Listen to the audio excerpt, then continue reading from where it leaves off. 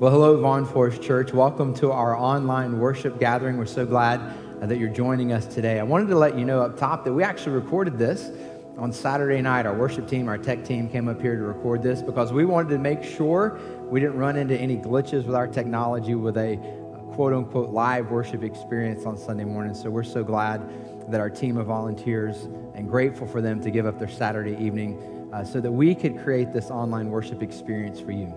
But Sunday, March 15th, has been declared a National Day of Prayer by our president. And we could think of no better way to start our worship gathering today than by pausing and taking a moment to seek the heart of God, our Heavenly Father, through prayer. So I'm going to lead us in a time of prayer in just a moment to ready our hearts for worship, but also to call on God to heal. Bring about healing in our community, bring about healing in our nation, bring about healing in our world. So can I ask you, wherever you are gathered right now, joining us online, to join me as we go to God in prayer. And so, God, we come to you in this unique time asking for a unique move of your hand. God, not just here in our community, but in our nation. God, not just in our nation, but in our world. God, we know that you are a healer. God, we know you can bring about healing. And Lord, there are many right now who are in need of healing. But God, we know that ultimately the healing that is needed can only be found through your Son, Jesus Christ. And so, Lord, our greater prayer is that during this time, people's hearts will be turned towards you in a way where they seek out your Son, Jesus Christ. Because, Lord, we know that because of what Jesus accomplished, we don't fear sickness. We don't fear death. We stand in the power of the resurrection. So, Lord, as we approach you right now together as a church family, scattered yet united together, Lord, we say we stand on that promise. We stand in that truth. So, Lord, as we approach you and as we worship you today, Lord, we're asking you to meet with us, to anoint this time with your presence so that we can experience you in a very real way. For it's in your Son, Jesus' name, that we pray all of these things. Amen.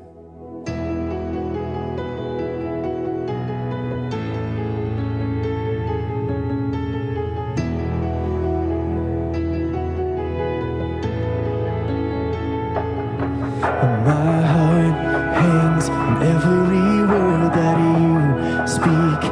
I need you, Lord, come find me. Holy Spirit, breathe. I've been walking through deserts. I need more of your presence. I'm weak, Savior, be my strength. Tell me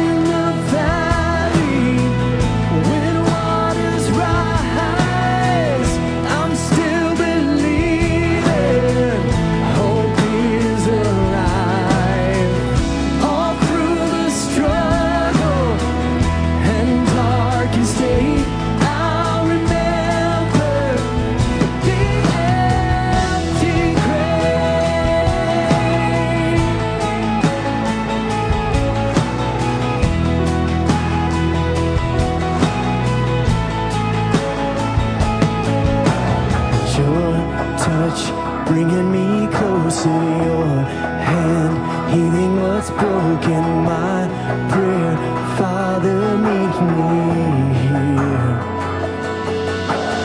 My life for all of your glory, your grace, let it surround me. Let faith change the atmosphere.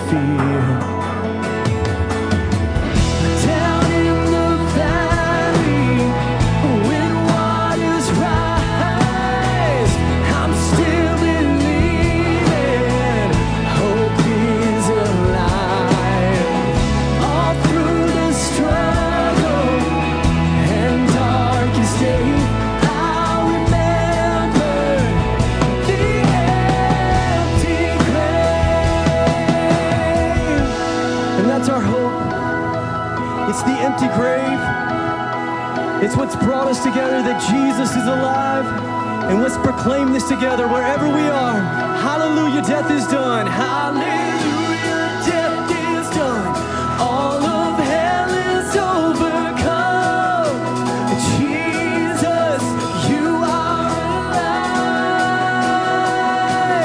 Hallelujah, death is done. All of hell is overcome.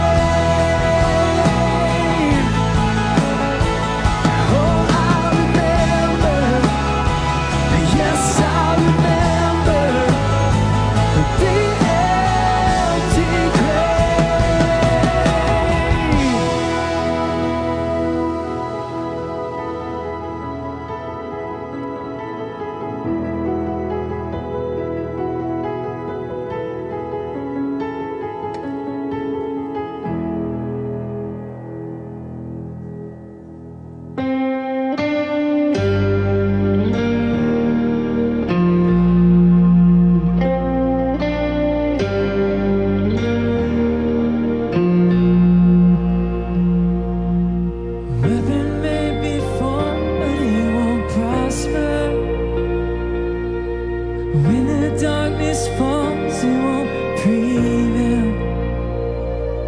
'Cause the God I serve knows only how to triumph. My God will never fail us. Oh, my God will never fail. And I'm gonna see a victory. I'm gonna see a victory. For the battle belongs to you, Lord. I'm gonna see a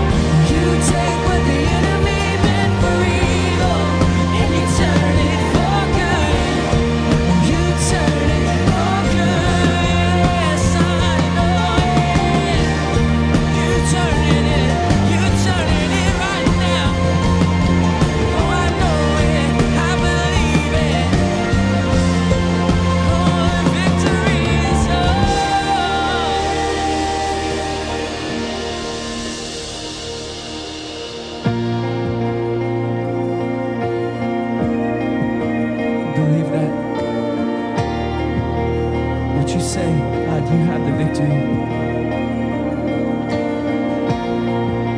Every sickness, every disease, you have that victory. You've proven it. The oceans may rise over my head, it can't change what you said. It can't change what you said. Though I may be found in the valley of death, it can't change what you said. It can't change what you said.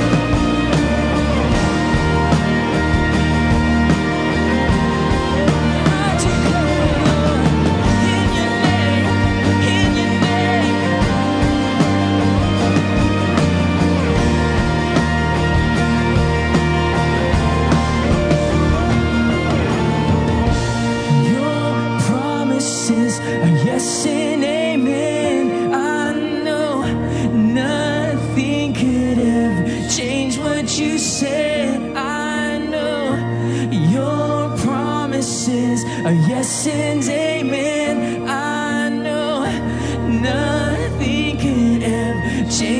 what you said. I know your promises are yes and amen. I know nothing could ever change what you said. I know your promises are yes and amen. I know nothing could ever change what you said. Your promises are yes and amen. I know nothing could ever change what you said. Yes, I know your promises are yes and amen. Nothing could ever change what you said.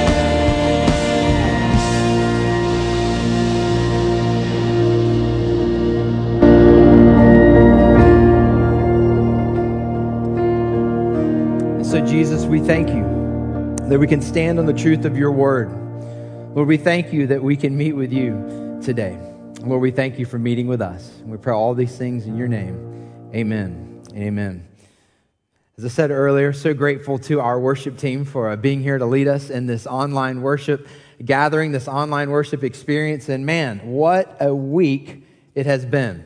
I mean, seriously, a week ago, if anyone had told us that we would have the week that we've just had, we would have shaken our heads and said, wow, what would that be like? And yet, in the midst of confusion, in the midst of stories that would change and news that would be reported, and then, all of that, we're reminded that our God stays the same, that our God is constant, that our God is sovereign, and in fact, our God is in control. And so we stand in that, we rest in that, and we gather today. The church for centuries has gathered and scattered at the same time, but it's only now through this technology that we have that we can actually gather while being scattered. And a lot of times technology gets a bad rap, and certainly we can see that it's used for destructive things from time to time, but isn't it awesome when technology can be used for the glory of God? And it's a reminder that we're really blessed as a church. There's lots of churches that may not have technology available where they're able to gather like we are through that. And so we're really grateful.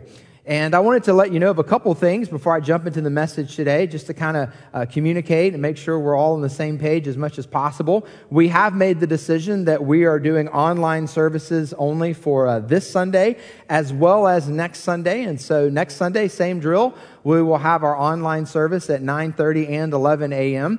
And then we'll be making decisions beyond next Sunday when we feel like we have the information to be able to do that. And we'll certainly share that with you through all of our lines of communication. But there are a couple things this week that I wanted to make you aware of. One, we have closed our offices this week, but all of our staff, we're still working. We still are communicating with one another. Most of us are pretty active on social media. If you need to get a hold of us, all of us are active on our email addresses, which are posted on our website at vaughnforest.com. So even though we won't physically be up here at the office, we're still doing business as usual. So if you have any questions, you have anything you need to find out from one of our pastors or staff, feel free to let us know. Our Vaughn Forest preschool was already scheduled to be closed this week because of spring break. But then, as we found out yesterday, all of the schools for the state are going to be closed, not just for this week, but for the next 2 weeks as well. And so our preschool will be closed for the following 2 weeks after this spring break. And so that leaves us with a couple things I wanted to let you know about to celebrate. One, we have a lot of staff who serve here during the week at our church and do a lot of things behind the scenes that you may not even see like what they do. We just benefit from what they do.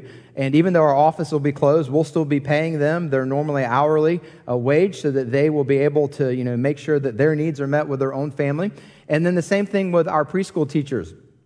Even though the preschool will be closed after this week, our preschool teachers will still be paid as if they were here. And we're going to make sure that we continue to take steps of generosity with those who rely on income that they, get from the church. What's interesting about a season like this is we say things every week like Vaughn Forest is more than what just happens on Sundays at our Sunday gatherings. But when you go through kind of a unique time like this, in a very real way, it reminds us of that there are things that happen that are tied to Vaughn Forest Church literally every day of the week, and not just here in our community, but literally all around the world as well. And so even though we aren't physically meeting under one roof on Sundays, We are continuing to carry forward in the mission and in the vision that Jesus has called us to as a local church. And so all of those things are still happening.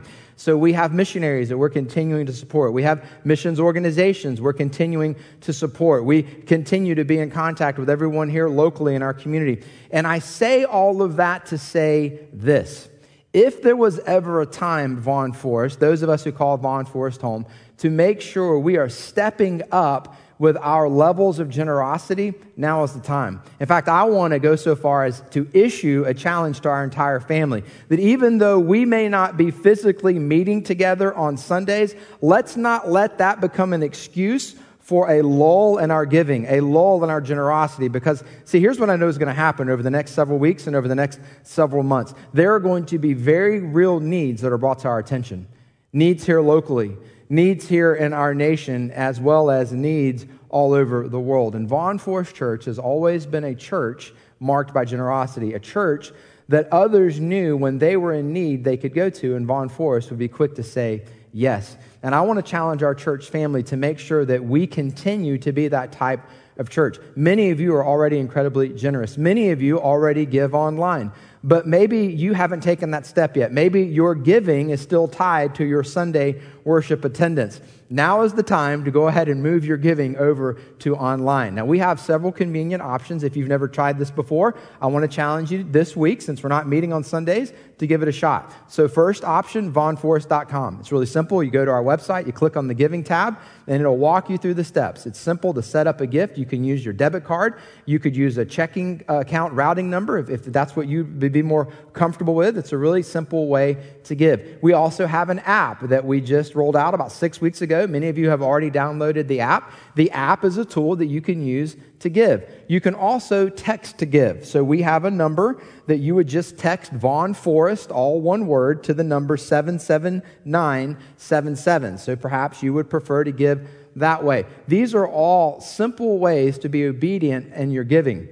And let me also say that if you haven't done this already, it's a good time to set up your gift in an automated way where it's recurring. Now, some of you can't do that, I understand. But if you're paid on a consistent basis, maybe you get paid on the 1st and the 15th of each month, through all of those means that I just mentioned, whether it's our website or our app or texting to give, you have the option to not only just give one time, but to choose to allow that to be a recurring gift, and then you choose the dates that the recurring gift would be withdrawn from your checking account. And again, what this does is our financial office, and they do a fantastic job of managing the church's resources under Hardy Sellers' leadership, one of our pastors here on the team. What that allows our financial office to do is be able to get a good idea of how things are going to come in the future with our giving. So if we know there's X number of recurring givers, then we're able to anticipate. Now, here's where that gets really practical.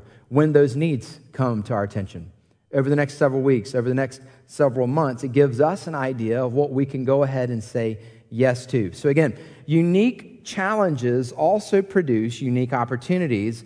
And so while we may be facing the challenge of not physically being together, the unique opportunity is we can actually step into greater levels of generosity.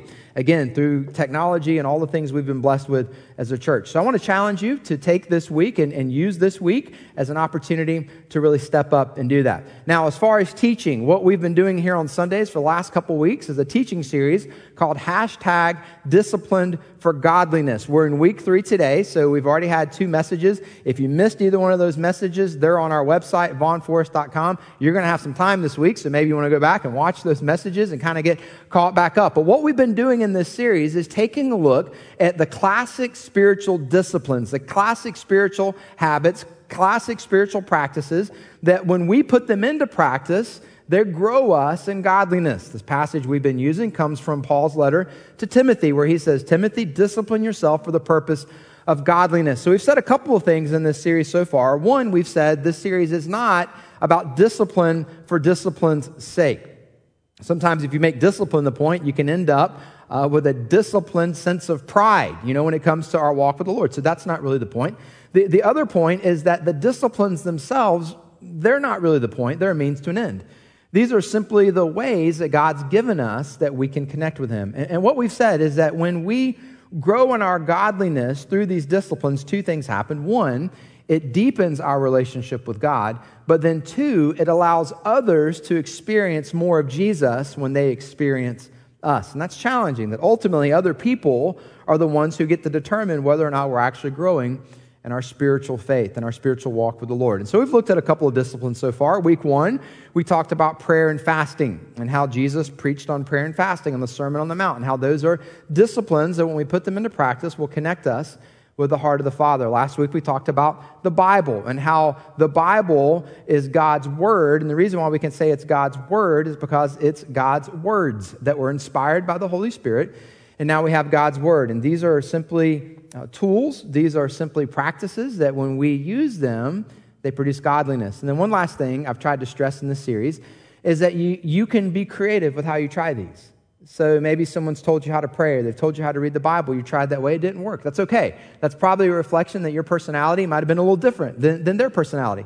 So there are a number of different ways we can go about putting these practices into practice. And so if you've tried one and it didn't work, don't get discouraged, don't quit. Maybe just try a different approach. And so today, the practice that we're going to talk about is actually solitude. And maybe in only God's sovereign way, as I planned this teaching series months ago, this was the Sunday to talk about the practice, the classic discipline of solitude. And it's pretty timely because we're going to have some time over the next week or two to maybe be alone a little bit more than we've been in the past. But I want to say up top that solitude and loneliness actually aren't the same thing. In fact, the title of today's message is Being Alone Without Being Alone. And so solitude and being alone aren't the same thing. In fact, the big idea for the message today is this. It's only when we get alone that we realize we are not alone. So how do you be alone without being alone? Well, you recognize the difference between solitude and being alone, solitude and loneliness. That it's only when we get alone that we realize we are not alone. So we have to get alone. That's an action. Being alone isn't something that we just naturally want to do. In fact, loneliness is one of the things that we try to avoid. And yet, when we go into solitude, when we have silence, I'll be using solitude and silence a lot kind of synonymously today. But when we get alone with God our Heavenly Father, here's what we recognize. We are actually never alone. That one of God's greatest promises in His Word is His presence, that we're never alone. And yet it takes us being disciplined enough to be alone to recognize that we're not alone. You ever be around people and they just kind of seem to have this awareness of God's presence, maybe at a heightened level? Might I suggest it's because they spend a lot of time alone with God. And when they get alone with God, they draw strength and they draw power from recognizing that we are actually, in fact, never alone. Now, what's good for us is that Jesus, our Savior, modeled this for us. That when Jesus was on earth during His 3 years of public ministry, from time to time, He would get alone in silence, in solitude with God, His Heavenly Father. Let me read you a verse from Luke's Gospel that describes this to us. Luke chapter 5, verse 16. Luke says, "But Jesus often withdrew to lonely places and prayed." You say, well, was it every morning? Was it every night? How many times a day? Luke doesn't give us that detail. Luke just says often. So Luke's just letting us know this was a normal practice of Jesus, that he would withdraw. He would go to be alone with God, His Heavenly Father. So before I kind of jump into maybe like some practical applications for us today about silence, about solitude, I think it begs the question, like, why is Jesus doing this? Like, why is Jesus seeking out time to be alone with God, His Heavenly Father?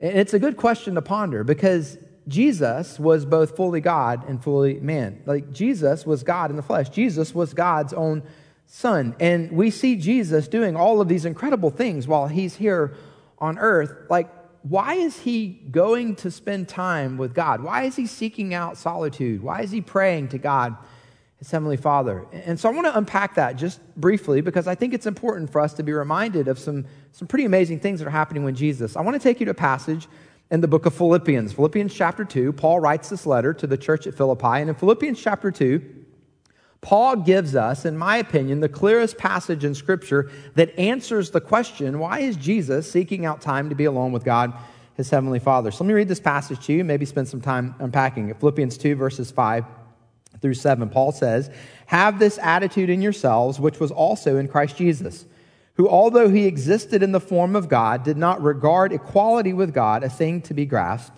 but emptied himself," key phrase, "taking the form of a bondservant and being made in the likeness of men." So Paul says Jesus emptied himself. So theologians for thousands of years have debated, what was Jesus emptying himself of? Because if Jesus emptied himself of anything that made him God, he's no longer God. So how does all of that work? So God has divine attributes. There are 3 specifically, okay? God's omniscience, his omnipotence, and his omnipresence. Those are really fancy words for saying how God is all-powerful, all-knowing, and all-present, his divine attributes. Jesus, being both fully God and fully man, also possessed these 3 divine attributes: all-present, all-knowing, all-powerful. So when Paul says that Jesus emptied himself, he's not saying that Jesus emptied himself from the divine attributes. Because if Jesus empties himself from those, he's no longer God. And this passage has unfortunately been misinterpreted a lot over the years, where people would mistakenly draw that conclusion, that Jesus was somehow emptying himself from these divine attributes. That's not what Paul's saying. What Paul is saying is that Jesus emptied himself from the independent use of these divine attributes. Independent use of the divine attributes. What do I mean by that? So at all times, Jesus still obtained and possessed his ability to be all-present, all-powerful, and all-knowing, and yet out of humility, he emptied himself from the independent use of these. So practically, here's what that means. Anytime in Jesus' life we see him being all-powerful, all-present, all-knowing, and Jesus healed people, and Jesus performed miracles, and those would involve being all-present, all-powerful, and all-knowing, there's something pretty significant happening. You see, Jesus was really clear in his earthly ministry that he only did the will of the Father. So Jesus is doing what God is telling him to do. And at Jesus' baptism, something pretty significant happened. John the Baptist, Jesus' cousin, baptizes him, and when Jesus comes out of the water, God speaks from heaven and says, "This is my Son, in whom I am well pleased." And then Scripture says that the Holy Spirit descended upon Jesus like a dove. Sometimes the Trinity can be confusing. We serve a triune God, God the Father, God the Son, God the Holy Spirit. You say, well, where do we see that in Scripture? Might I suggest that the clearest place for us to see the Trinity in Scripture is Jesus' 3 years of public ministry. That Jesus is only doing the will of the Father, what God tells him. But as Jesus is doing that, because he's emptied himself of the independent use of being all-present, all-powerful, and all-knowing, he's doing the will of the Father through the empowerment of the Holy Spirit. That Jesus' 3 years of public ministry is a perfect picture of how the Trinity works together. And so doesn't it make sense then why Jesus sought out time to be alone with his Father? That he was only doing what the Father told him, and Jesus knew that in times of silence and solitude with his Father, he would hear his Father's voice clearly, and then through the empowerment of the Holy Spirit, be able to obey the will of the Father. Now, clearly, that doesn't translate exactly to our lives. I mean, we're talking about Jesus and what he accomplished for us with his death on the cross and defeating then sin and death through the resurrection. But it's interesting that the pattern Jesus followed of hearing the Father's voice and then being empowered by the Holy Spirit, while our lives are certainly not the same as Jesus, the pattern is true for us as well. That we too can seek out the voice of God, our Heavenly Father, and then as we seek to obey it, not in our strength, but rather through the empowerment of the Holy Spirit, we can do the will of the Father to the glory of his Son, Jesus Christ's name. So what I want to do for the rest of the message is I want to share with you 4 benefits. Because I think that it's hard to recognize how silence and solitude could actually be something that would produce benefits in our lives. And so I want to share 4 very practical benefits that as we put silence and solitude into practice in our life, I think it'll produce these benefits and draw us closer to God, the Heavenly Father. So here's the first one. Solitude and silence help me know God better. That when I practice solitude and silence, I know God better. Now, I didn't say know about God. I said know God. I love this verse, Psalm 46:10. He says, the he in the verse is God. So God says, "Be still and know that I am God. I will be exalted among the nations, and I will be exalted in the earth." that there is a direct correlation between being still and knowing God. Now, this flies in the face of how we're wired, right? I mean, none of us like to be still. We're on the move, we're on the go. We like to have, 15 different things going at the same time. We've got all of our technology and all these different kind of things. And listen, I'm the same way. So I'm not trying to say that like speaking negatively. It's difficult for us to be still. And yet, we're in a unique time. And might I challenge you that as you find yourself maybe at home and maybe kids saying, hey, I'm bored, I need more things to do, that we seize this opportunity to maybe recapture the art of being still, physically being still, mentally focusing our mind, meditating on God's word, stilling our hearts. See, being still and knowing God in silence and solitude cooperates with the things we've already talked about, seeking God out through prayer, seeking God out through the reading of his word. And there's a difference between knowing God and simply learning more about God, knowing more about God. Knowing about God and knowing God aren't the same thing. And yet when we're still, somehow supernaturally, it's one of the ways that we grow to know God. So what does it mean to know God more? If it doesn't mean that I know more about God, like what does that mean? That's a good question. And maybe the best way I could think of it would be like if you were to go on a romantic getaway with your spouse. Now, if it's been a little while since you've been on a romantic getaway with your spouse, maybe while you're sitting around, at home, sequestered, secluded, maybe you could plan something on the calendar, and that might be a fun little romantic getaway. But let's just say my wife, Morgan, and I, we're going to go on a little romantic getaway for a weekend, and we come back, and you say, hey, how was it? And I was like, it's great. We really had a good time. You would probably think, okay, cool. But you probably wouldn't say, well, what are some new things you learned about Morgan? That'd be kind of a weird question. And what would be stranger is if I answered it and I was like, well, I'm glad you asked. She told me about this third cousin that I never knew lives in Alaska. Really weird. It's that's not what you do on a romantic getaway. You don't learn new fun facts about each other. You grow in your love and in your intimacy and in knowing one another. And in a way, that's what happens with God. That we don't necessarily learn more about God, but the intimacy grows and the relationship at a heart level when we are still. So first benefit, you're going to know God better when you incorporate silence and solitude into your life. Number two, solitude and silence help me hear God more clearly. Hear God more clearly. Now, last week I talked about God's word. The clearest way to hear from God is to read God's word. That God's word, again, is made up of God's words. But God also speaks at a heart level. And this can be mysterious, and this can be something that we don't often really know. How do we figure that out? And I really want to hear God's voice in my life. I want to take you to a passage of Scripture that I think is really, really interesting. It's from the Old Testament. I love the Old Testament because you get passages like this where God does some pretty unique things. You're like, wow, what are we supposed to get from that? So in this passage from 1 Kings, God shows up and speaks to his prophet Elijah, but he does so in a way that gives us a little bit of insight into how God speaks. 1 Kings chapter 19, verses 11 and 12. It's kind of a longer passage, so hang with me. The Lord said to Elijah, go out and stand on the mountain in the presence of the Lord, for the Lord is about to pass by. Then a great and powerful wind tore the mountains apart and shattered the rocks before the Lord, but the Lord was not in the wind. After the wind, there was an earthquake, but the Lord was not in the earthquake. After the earthquake came a fire, but the Lord was not in the fire. And after the fire came a gentle whisper. Can you imagine, seeing all of this? Mountains being torn apart, fires, earthquakes. And what God's trying to get Elijah to see is that my voice isn't in the big and isn't in the spectacular. My voice is in the whisper. But here's the most intriguing, amazing part of this passage. God is trying to help Elijah see that my voice is in this still, small, quiet whisper, but God had just audibly spoken to Elijah. Earlier in the passage, it says, the Lord said, go out and stand on the mountain.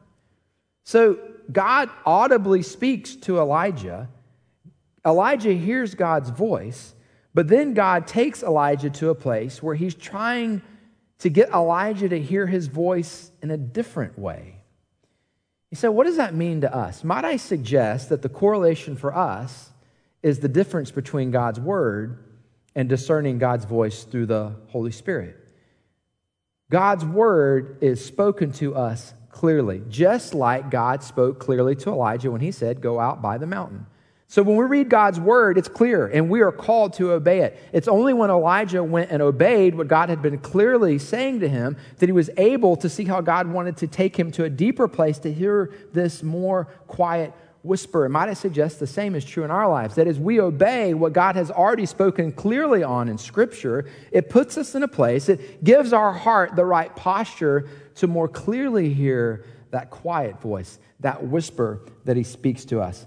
And one of the things I want to challenge you to during this week, during this time, a unique season, is to seek out times of solitude where you desire to hear more clearly God's whisper.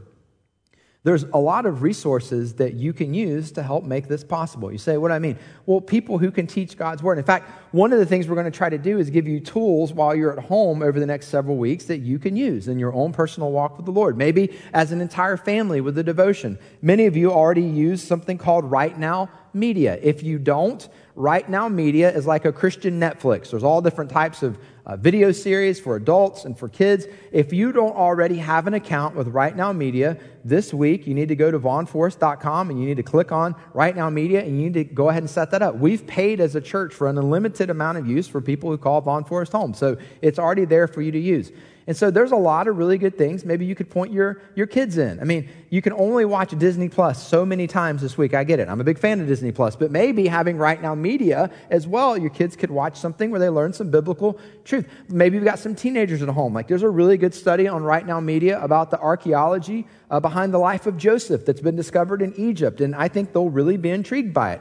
There's also some studies on marriage. There's different Bible studies. There's lots of different things that you could maybe look into. And this will kind of help drive some of that time this week. And maybe you look at it. Maybe you spend some time in prayer.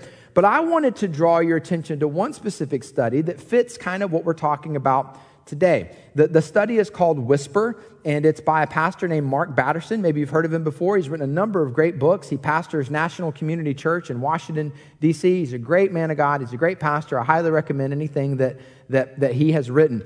But he put together this little video series that's on Right Now Media. There are 4 10 to 12-minute sessions where he's literally talking about what we just said. Like, how do you hear and discern God's whisper? And so as you maybe try to look for that this week, I wanted to, let you see kind of what you're looking for. So there's about a little 60-second trailer that kind of shows you what this study is about by Mark Batterson. And I wanted to show you that trailer today so you know what to look for on Right Now Media. So take a look at this.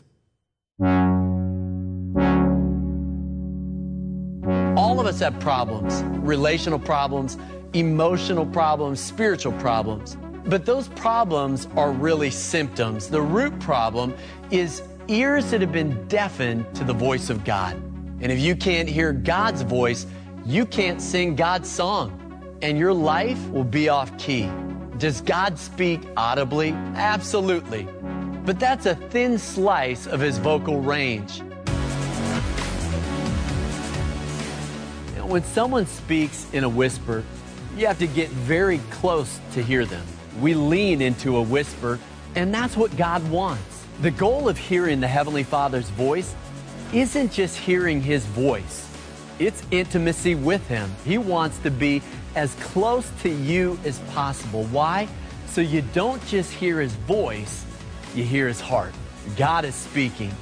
The question is, are we listening, and is he the loudest voice in our lives?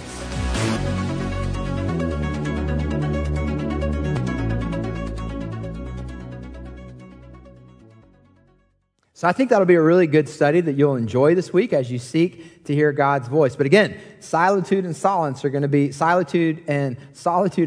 I can say that, are going to be the way that you more clearly hear God's voice. All right, let me give you the third benefit. Solitude and silence help me when I am not experiencing solitude and silence. And isn't that the truth?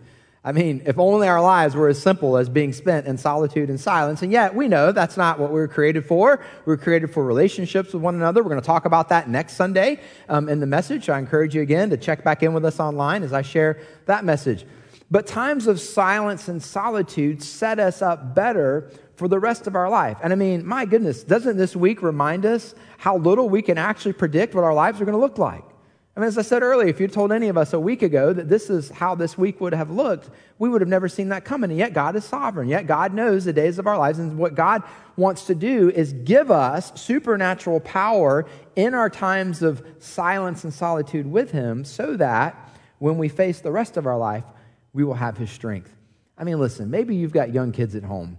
The idea of silence in your home is an impossibility. I mean, my boys are a little older now, and so, it's a little easier. But, man, when they were little, like really little, it just wasn't going to happen. And so I had to start waking up a little earlier, to make sure I had that time. And you may find yourself trying to make that adjustment as well. But the benefit was the strength it gave me in all of the other areas of my life. Now, again, back to Jesus. I talked about him earlier. I find it really interesting that the times that Jesus spent in solitude and silence, they were usually right around some other times that he was doing some pretty significant things. So Matthew chapter 14, there are 2 times in Matthew chapter 14 where Jesus withdraws to meet with God, his heavenly Father.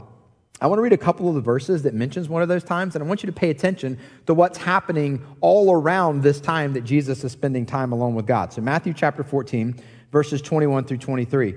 It says, "The number of those who ate was about 5,000 men, besides women and children. Immediately, Jesus made the disciples get into the boat and go on ahead of him to the other side while he dismissed the crowd. After he had dismissed them, he went up on a mountainside by himself to pray." All right, there's a lot going on there. The passage starts by telling us that Jesus had just fed 5,000 people. Maybe you've heard the story.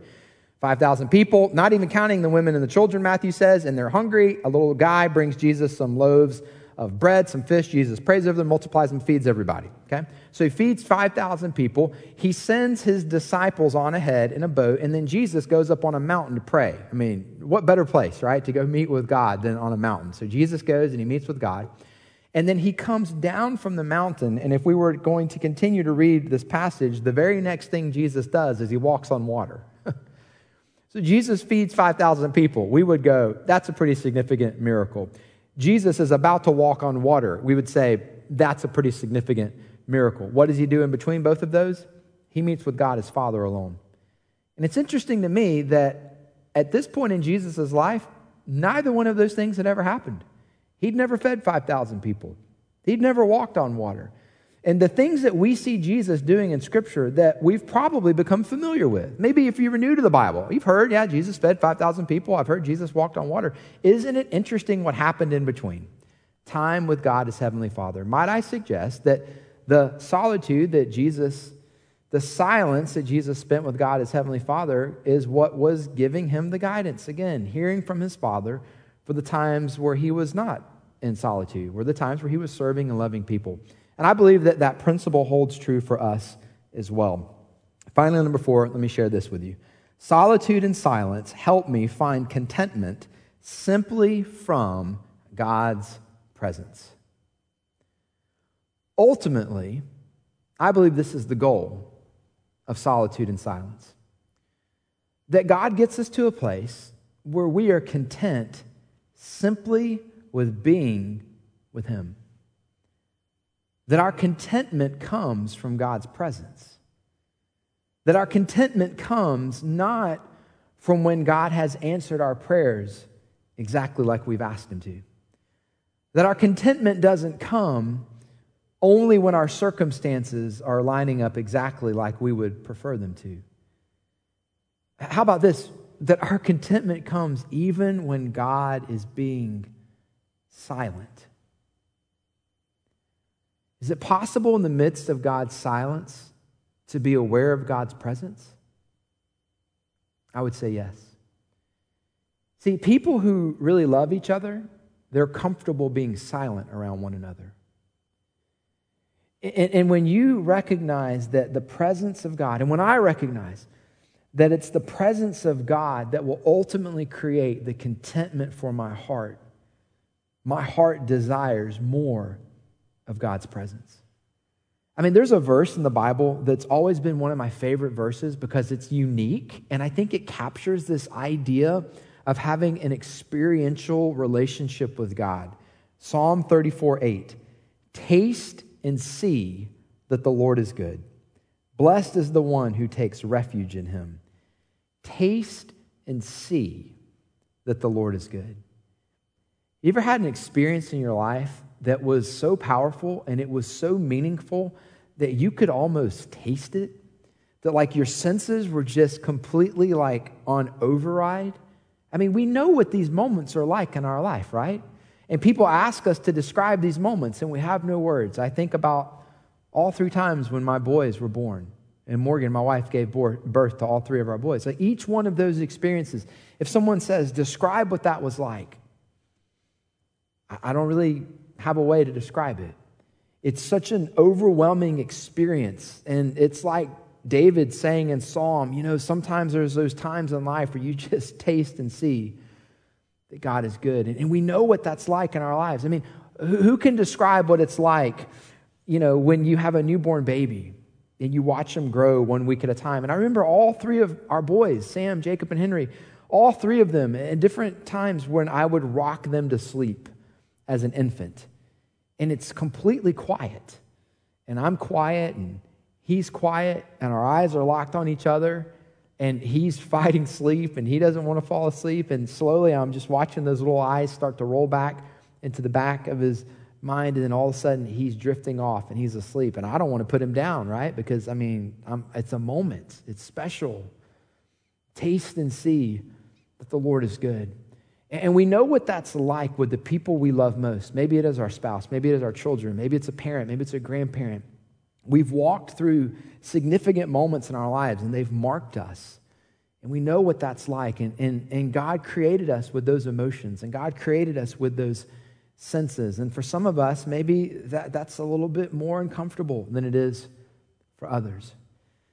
And yet, might I suggest that being vulnerable and seeking that type of experience with God that would lead our hearts to a place where we are fully content simply from His presence is ultimately the strength we need to get us through these troubled days here on this earth. And Jesus promised us that we would have trouble in this life. And yet God offers us His presence in a way where we taste and see that the Lord is good, in a way where we draw contentment simply from Him. Our worship team is going to lead us in one last song today. And I know that we're not gathered in a room like we typically do, but I still want to challenge you to use this time of response as a time to seek out the heart of God. Maybe right where you're seated right now, you want to close your eyes. You want to block out the distractions. Maybe you're watching this as a family. Might I ask that each person just quietly bow their head right now so that there are no distractions in the room that you're in right now, that as we move into this song where we're going to talk about how seeking out time to meet with God and letting God know that we are here again to meet with Him is our invitation to God to speak into our lives. It's our way of asking God to pour out His Spirit in a way where we sense in a real way, where we taste and see that the Lord is good. So I'm going to ask you to bow your head as I pray over you, and then our team will lead us in this time where we respond together. And so, God, we come to you right now. And Lord, our desire is your presence. God, our desire is to seek your heart in a way where we experience more of you. God, we want to draw our contentment simply from you. God, many of us are seeking you for specific answers to prayers. And God, we continue to pray those prayers because we know you can move. God, many of us are asking for you to change circumstance. God, we've already asked today that you would be a healing God and move in our nation and around the world. But God, what we're declaring right now is your presence is enough. That we want to be content simply from being with you. So God, for these next few moments as we meet with you in a very real way, meet with us. For it's in your Son, Jesus' name, we pray these things. Amen.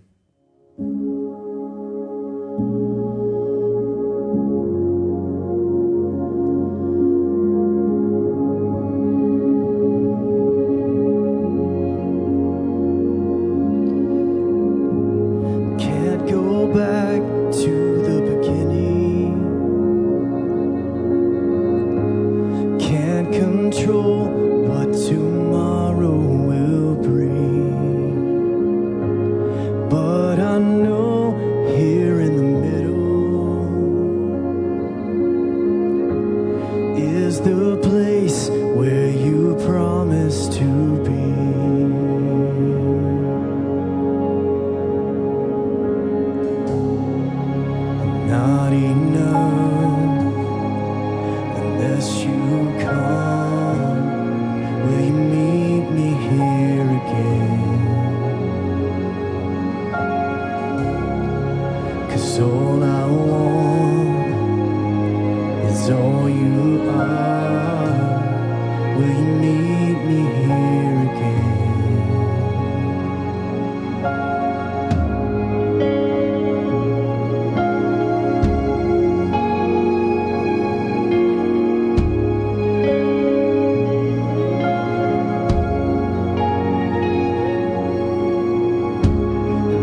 as I walk now through the valley,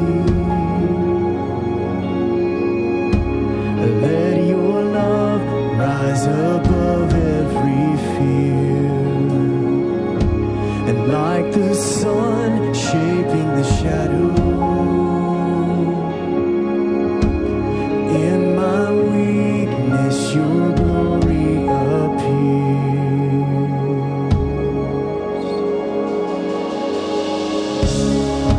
I'm not enough unless you come. Will you meet me here again?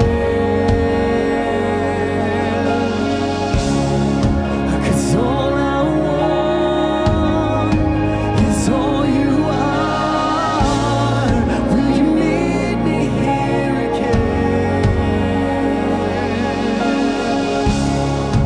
I'm not enough unless you come.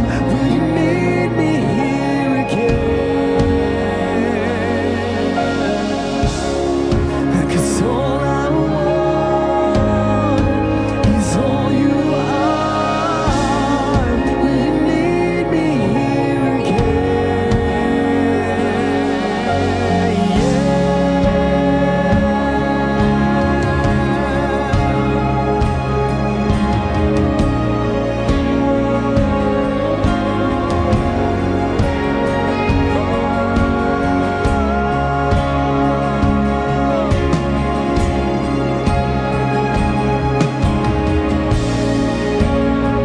Let's sing this together. Not for a minute, not for a minute was I forsaken. The Lord is in this place. The Lord is in this place. Come, Holy Spirit, dry bones awaken. The Lord is in this place. The Lord is in this place. And not for a minute was I forsaken. The Lord is in this place. The Lord is in this place. Come, Holy Spirit, dry bones awaken.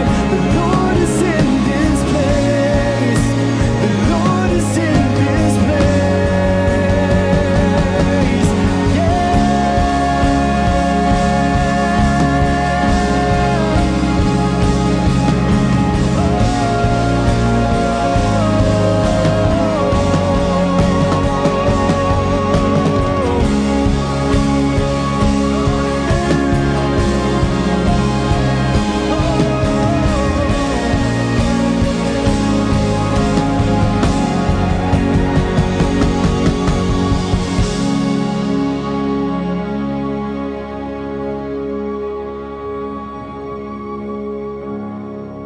I'm not enough unless you come.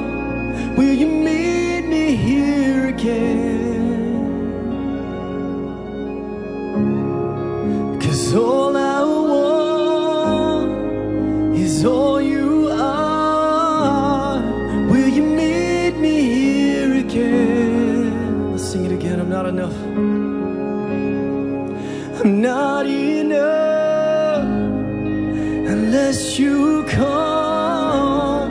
Will you meet me here again? 'Cause all I want is all you are. Will you meet me here again?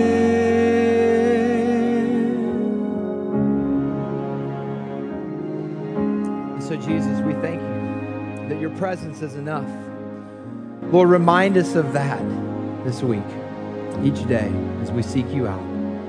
For it's in your name we pray these things. Amen. Amen.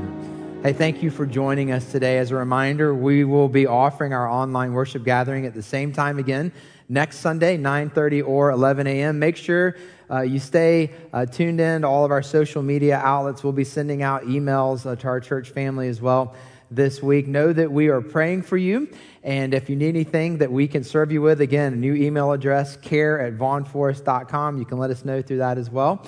If not, we'll look forward to gathering together as a church family next week online. Until then, have a great week.